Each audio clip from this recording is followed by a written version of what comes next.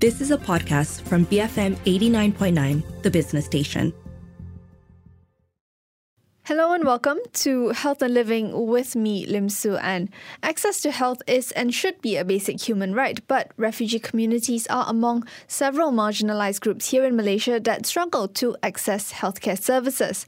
Today on World Refugee Day, I'm joined by Dr. Sharuna Verghese, co-founder of Health Equity Initiatives, as well as Mehwish, who is a refugee and community health volunteer with Health Equities Initiatives, to share more about the work that they are doing with refugee communities here in Malaysia and how they're bridging this gap in healthcare to make a difference for individuals within this community.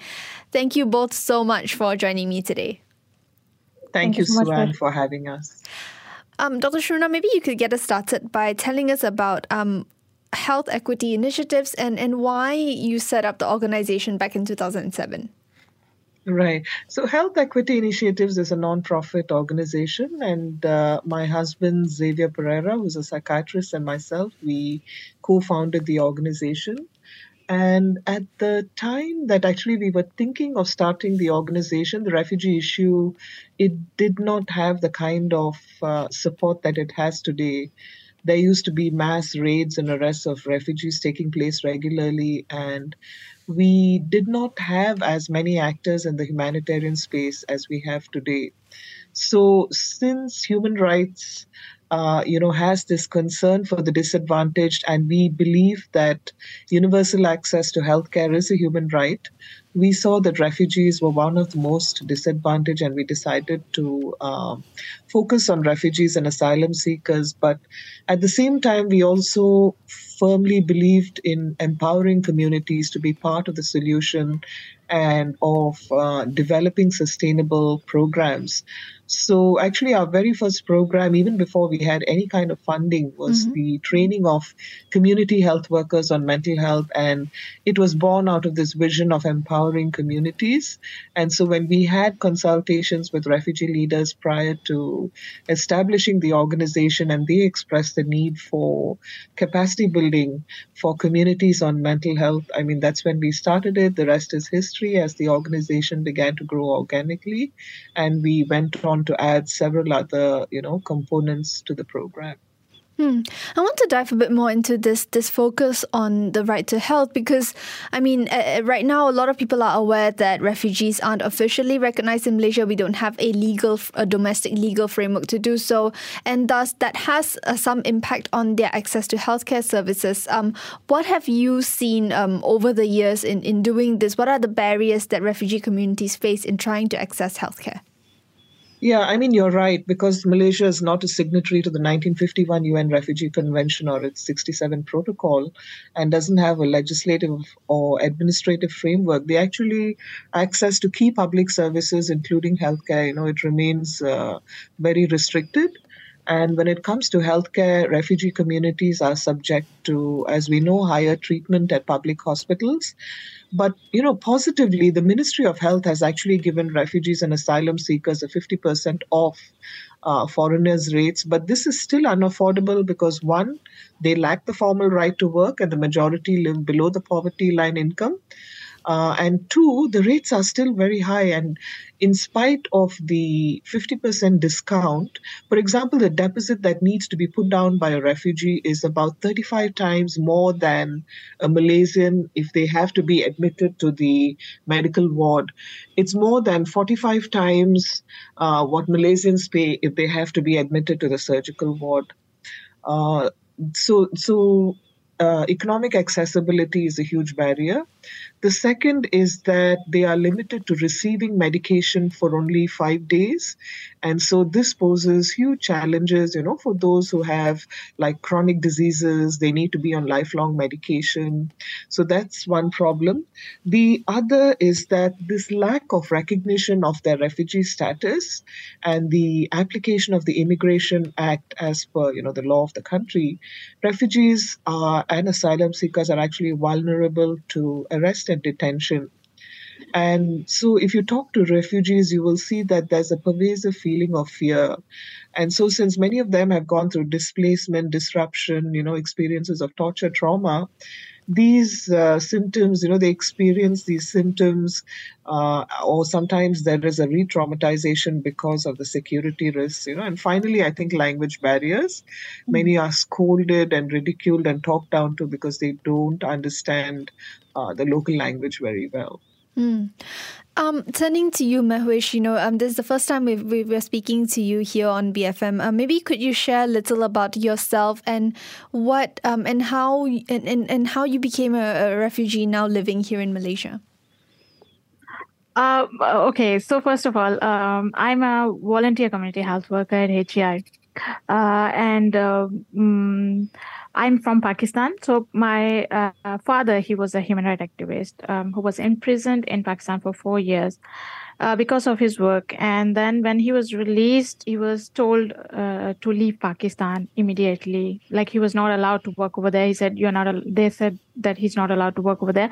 So we were forced to leave Pakistan. So in 2013, the family started its journey, and then we came to Malaysia. And when we came over here, we completely greeted by an entirely different world. It was an unfamiliar world, leaving us affected by the cultural shock. The shock was so huge that we couldn't take it. And then we went to the UNHCR, we underwent the necessary procedure, and then eventually we obtained our refugee status. But this newfound status presented us with yet another predicament because we discovered that as a refugee, our rights were severely restricted. We were prohibited from working, owning a vehicle, and accessing comprehensive health care. So this realization of distressing, we couldn't really help but feel that we have made an error. By coming here, we found ourselves indefinitely trapped in this situation. And so I guess then, because you are a community health volunteer with HEI, I want to ask a bit about you. What have your personal experiences been like with accessing healthcare services, or maybe what have you seen from your family or the rest other people in your community as well? Okay, so I can share both the personal experience and from other refugee communities also. But first of all, I'll go with my own experience. Back in 2018, my father, he had a heart attack. So it was late at night, not very late, but we hurried into the hospital. We arrived in the emergency department. And due to the urgent need of the case, we were immediately entertained by the staff over there. And I felt an immense sense of relief. I felt that, oh my goodness, thank goodness that we are treated same as the Malaysian citizen. The staff member was initially, he was displaying very kindness and politeness, and when he requested the necessary documents for the registration, and when I hand over him the UNHCR card, suddenly his demeanor and his tone changed. He instructed me to wait in the waiting area. I reminded him that just now you stated that it was an emergency and this should be treated as such as. Why so sudden shift in the attitude? And then his response were very disheartening. It really it struck me in the heart. He said, because you are a refugee, not a Malaysian citizen. So I eventually gave up. And then I accompanied my father to the waiting area, who was in severe pain, by the way, at that time. His condition was very bad. And we arrived at hospital at 10 p.m. that day. And finally, we were entertained at 3 in the morning. And doctor only prescribed the medication and sent us back home. But obviously, his condition was not very good. So that required immediate attention. So we were compelled to seek services at a private hospital. We went to a private hospital. That was my own experience. But as a community health worker, I come across numerous accounts of from refugees, each filled with similar or even more challenging encounters with hospitals. However, every time there is this one remark I often hear, or most of the time I hear that they are told, why don't you go back to your country? Why can't you see that you are not getting anything over here? Why you still choose to be here? Go back to your country. So this makes me very sad. This is how people are treated most of the time.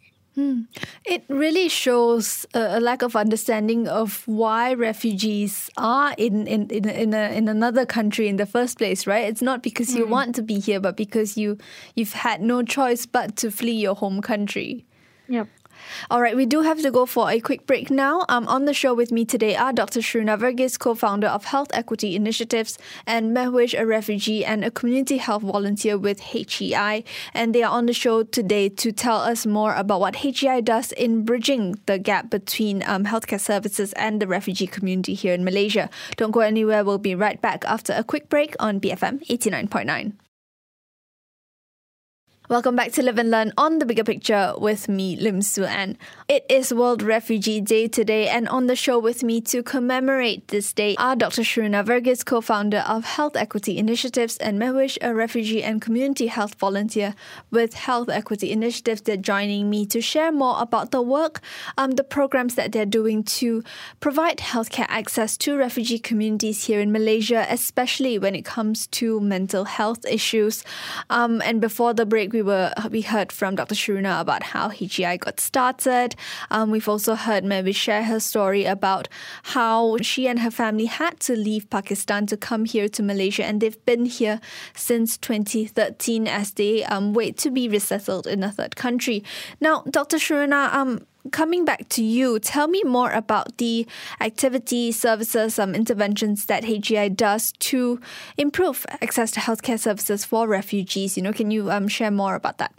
Yeah, so we try to bridge this gap in two ways. One, in terms of expanding the access to care services, to mental health promotion, prevention at the community level to preempt, an escalation of distress to to a disorder and having to seek secondary care, but also in opening up channels to secondary care. And our work is largely in the area of mental health, but we also do public health work. So we just concluded, for example, a project with the Foundation for Innovative New Diagnostics, FIND, which focused on building the capacity of refugee schools to control COVID-19 and to build their capacity for future pandemic preparedness. The UNHCR and MOH had supported this project, but the rest of our programs are actually focused around mental health. Our foundation program actually that, we are very proud of is the annual training for community health workers on mental health, because everything that HEI does is, foundational to how we engage with the community and especially to the community health workers. And this is a 9-month competency-based training, which trains refugee community members on mental health. And after the training, they're able to identify, for example, signs and symptoms of mental ill health. They're able to conduct psychoeducation and mental health screenings. They're able to refer community members to mental health services. They're also able to provide psychosocial and translation services, for those who require a mental health intervention. But I think our niche in the humanitarian space in the greater Kuala Lumpur area, where we are located, is really to be able to provide refugees to comprehensive mental health treatment, mental health promotion and prevention. And this includes community-based outreach and psychoeducation, facilitating psychiatric and pharmacological treatment. In fact, Dr. Xavier Pereira, the other co-founder of HEI, has been providing free psychiatric treatment for refugees, running clinics consistently every week over the last 15 years. We also have a multidisciplinary team of clinical psychologists, counselors, patient managers, psychosocial support officers through whom we, provide psychological behavioral therapy and interventions, psychosocial support in relation to health, livelihood, arrest, detention, those kind of things. We have treatment adherence support, especially for patients with psychotic disorders, because, you don't want to relapse. We also have support groups for patients, especially women, who are generally socially isolated, to help keep them in remission. And recently, we also completed a strengths-based, school-based project which promoted social emotional learning in a refugee school in KL. And finally, we also engage in research and advocacy, and we have developed a health and human rights internship for medical students. I mean, there's just so much that you do, Dr. Shurana. But, now that you've laid out sort of the foundation of what HEI does, I want to turn to you, Mehwish. What do you do then as a community health worker? Where do you come in? How do you work with the communities in terms of, I guess, implementing these these programs? All right. So first of all, our role is as a community health worker, as a volunteer community health worker, our role revolves around bridging the gap between the community and the service providers. One of the fundamental and widespread tasks I undertake is the translation. I provide both verbal and written translations, assisting in both psychiatric and the counseling sessions. Additionally, I ensure the dissemination of informational, educational, and communicative materials by translating them as well. I also co-facilitate support groups with counselors to increase the social connections for the participants. A support group is a place where individuals facing similar challenges and shared issues come together to exchange their experiences, offer comfort and support to one another. So I co-facilitate a support group with a counselor. Furthermore, we engage in community outreach efforts where we visit various communities to share our knowledge of mental health, like whatever we learn from our community health worker training. We talk about those same topics within the communities, and then we educate them about mental health, emphasizing self-care techniques and teaching coping strategies. And our basic aim, like Dr. Shona also said the same thing, that our aim is to empower community members, equipping them with the skills to support one another independently. Like whenever they won't need someone like us, and they can do many things on their own.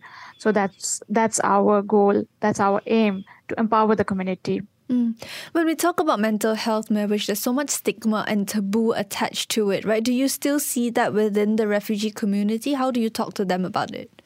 Well, yes, there is a stigma about it, and many people, they don't really talk about it. The communities, the people, they don't talk about mental health because in our culture, I think it's in different cultures also, when someone is having a mental health problem, they are considered mad. They are called mad. They say that you are going to a mental hospital. That's what they are told. But then also, the key lies in establishing a rapport. As people tend to believe what they witness firsthand, it takes time to build a rapport. It doesn't happen overnight.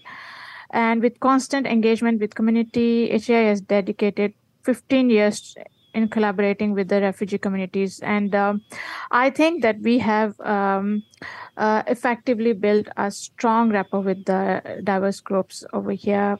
These are the sentiments what people have shared with us. They really don't talk about it, but when they come to us, we keep their confidentiality.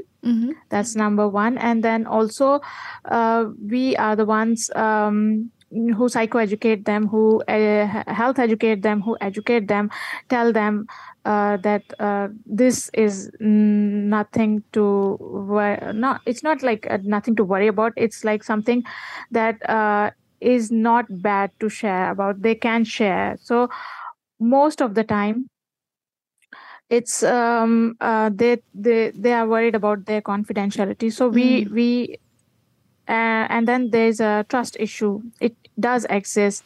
So with the community, as there is a stigma about mental health, it's a crucial aspect that we prioritize. Okay, we maintain their confidentiality, and the trust is built because we provide them a safe space to be heard. We provide them a safe place to share their problems. And we ensure that their personal issues are not shared with others. In this way, we strive to instill a sense of trust by actively safeguarding their privacy. Was working in the mental health field something that you had experience in Mehwish before you started as a community health worker?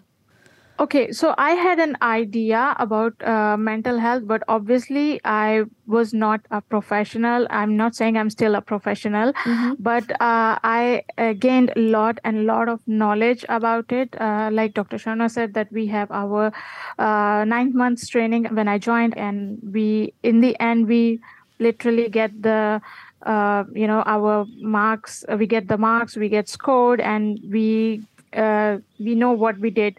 So I was actually I was one of the highest number scorer in the training. And anyways, yeah, we do that. We get the training, and after the training, I get more knowledge. And like Dr. Shona said, we psychoeducate, we health educate, we talk to people, we know how to keep the confidentiality, we know how to talk to the people, to the patients. There are so many things that I didn't know before, and now I know after the training. So yeah, I gained much knowledge after the trainings. How long have you been working with HEI as a volunteer? This is my 6th year. I'm working here since 2017. And I can say that these are my best 6 years. Because not just I'm growing older, I'm growing within this field also. And I think that maybe later in future, I will do something with the mental health. Like once I get resettled, I am sure that I will continue to work in the mental health field. What made you decide to volunteer with HEI back in 2017? Actually, when I used to go to clinics, and obviously not just clinics, there are other interviews also. People go to the UNSCR interview, people go to the other interviews, and then when they go to the clinic, they visit someone. They lack, like most of the refugees, they lack proficiency in English, and this is a significant challenge in their ability to effectively communicate and convey their needs. And a language barrier is a problem, especially in the healthcare sector, where understanding a patient's emotions and concerns is vital. So, for example, if you are a doctor and I'm a patient and I don't know how to speak English, I won't be able to communicate well. I won't be able to tell you properly what I am going through. So you won't understand me, and maybe it affects my treatment also. So that's why, even though some individuals, they can manage basic communication in broken English, but they often struggle to express many important details, So as a community health worker, like I said this before, that we serve as a bridge, connecting and facilitating communication between refugees. So I noticed that language barrier is a problem that needs to be addressed. As a community health worker, I don't simply work as a translator, Our role is requires constant attentiveness and alertness. We help and guide them to different service providers. For example, if someone has any problem, we guide them where to go, which place they can visit, like when they approach me, I think that my responsibility is as I am addressing my own needs. I empathize with their experiences, placing myself in their shoes. So I think that helps me to serve them better. Dr. Sharuna, in having been doing this through HEI since 2007, how much has the landscape changed in terms of closing the gaps when it comes to accessibility to healthcare for refugees? How much have you been able to close that gap, and what still remains a big challenge? I think there are definitely more players in the current setup. Mm-hmm. And I think what we didn't have at that time was this 50% off the foreigners' rates. But at that time, refugees were also receiving the subsidized healthcare. So things have changed for the better and for the worse. Mm-hmm. But, the limitations that we are experiencing in the Malaysian health system in terms of the provision of healthcare services, to everybody here, as well as the specific constraints that refugees experience because they have no legal protection, no legal status. I think that continues to, exacerbate the access to healthcare services. I would say that in terms of, the disposition towards refugees, on the one hand, while there is, much greater support than 15 years ago, we also see that the xenophobia and the hate speech, continues to prevail. And I think we continue to see refugees coming from, diverse countries. So there is still a lot to be done, and definitely, more room for people to contribute, to volunteer. Speaking of the xenophobia and hate speech, what have you seen, Mahwish, in terms of how it's affected the lives of refugee community in Malaysia?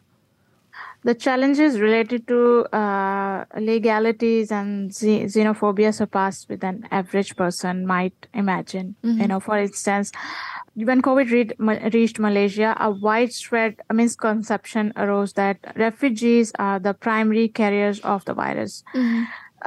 And they are the ones who are spreading it everywhere. And then there was some more misconceptions. Another is that associating refugees with uncleanliness and various diseases. Recently, I was reading an article where it was said that we need to teach them how to keep themselves clean. And then there's this perception that we are here to snatch the job opportunities from Malaysians, and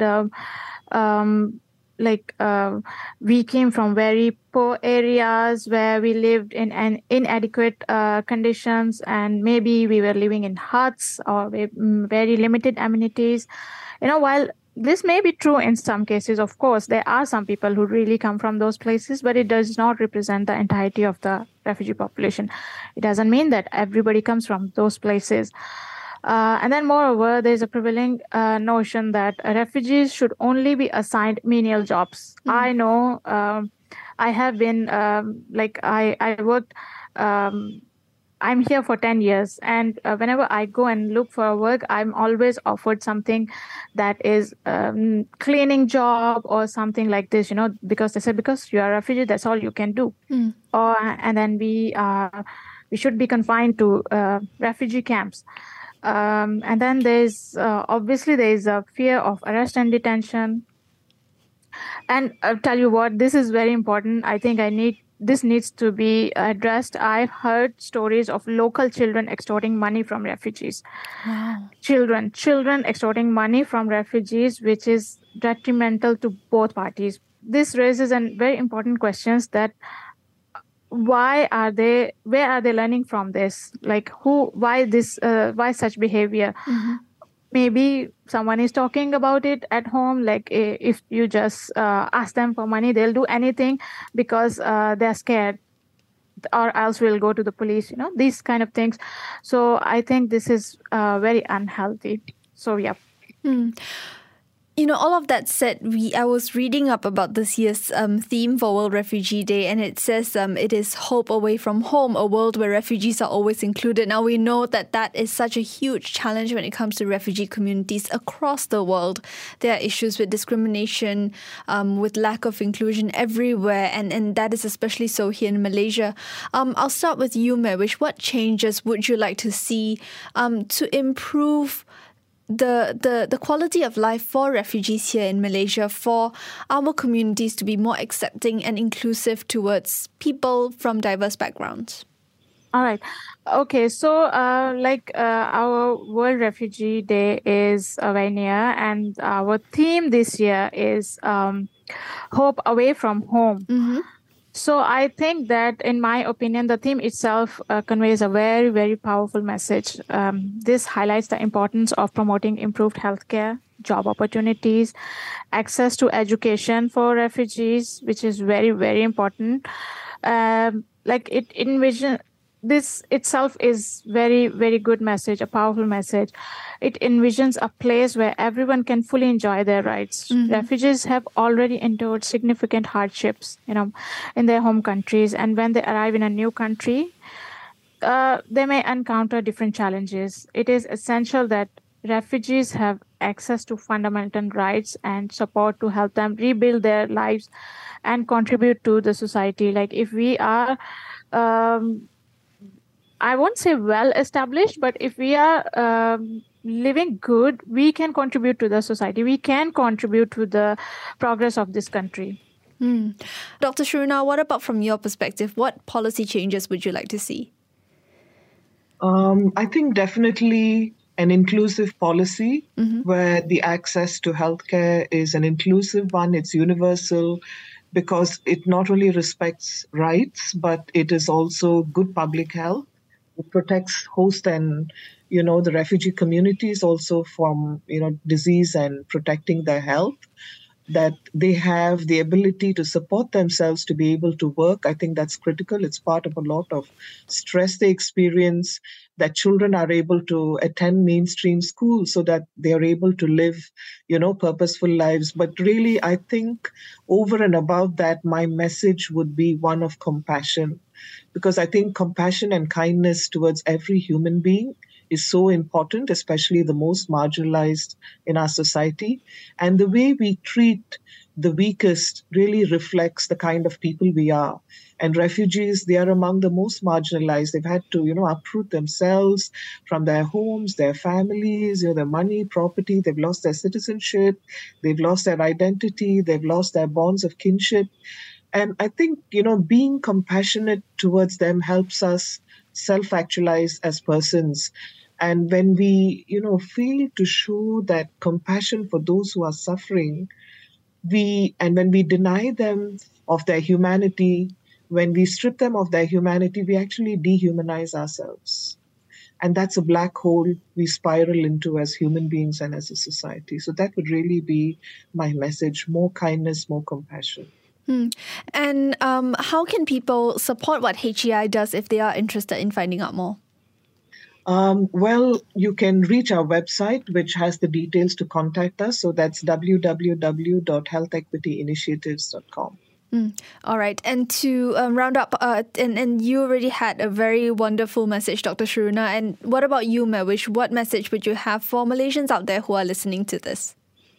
So first of all, I like to thank Malaysians for welcoming us into their country, because I understand that it may not be easy to accept strangers in your home and your communities, because I came from Pakistan, and Pakistan is a host of very large number of Afghan refugees. And I know, being when I was in Pakistan, my friends used to say, "Oh, these people have polluted our country. We don't like these people." And luckily, I never said anything bad about them. And now, when I think about that time, I thank God that I never said anything bad about it, because at that time, I never ever in my mind have thought about being a refugee. I did not know that one day I'll be a refugee. So I urge you to consider this scenario. If Malaysia were to face a natural disaster or a crisis, and you are forced to take refuge in another country, and then you are treated the same way right now the refugees are treated over here, would you feel comfortable? Would you like it when they tell you to go back to your country when there is nothing left for you over there? So that's number one.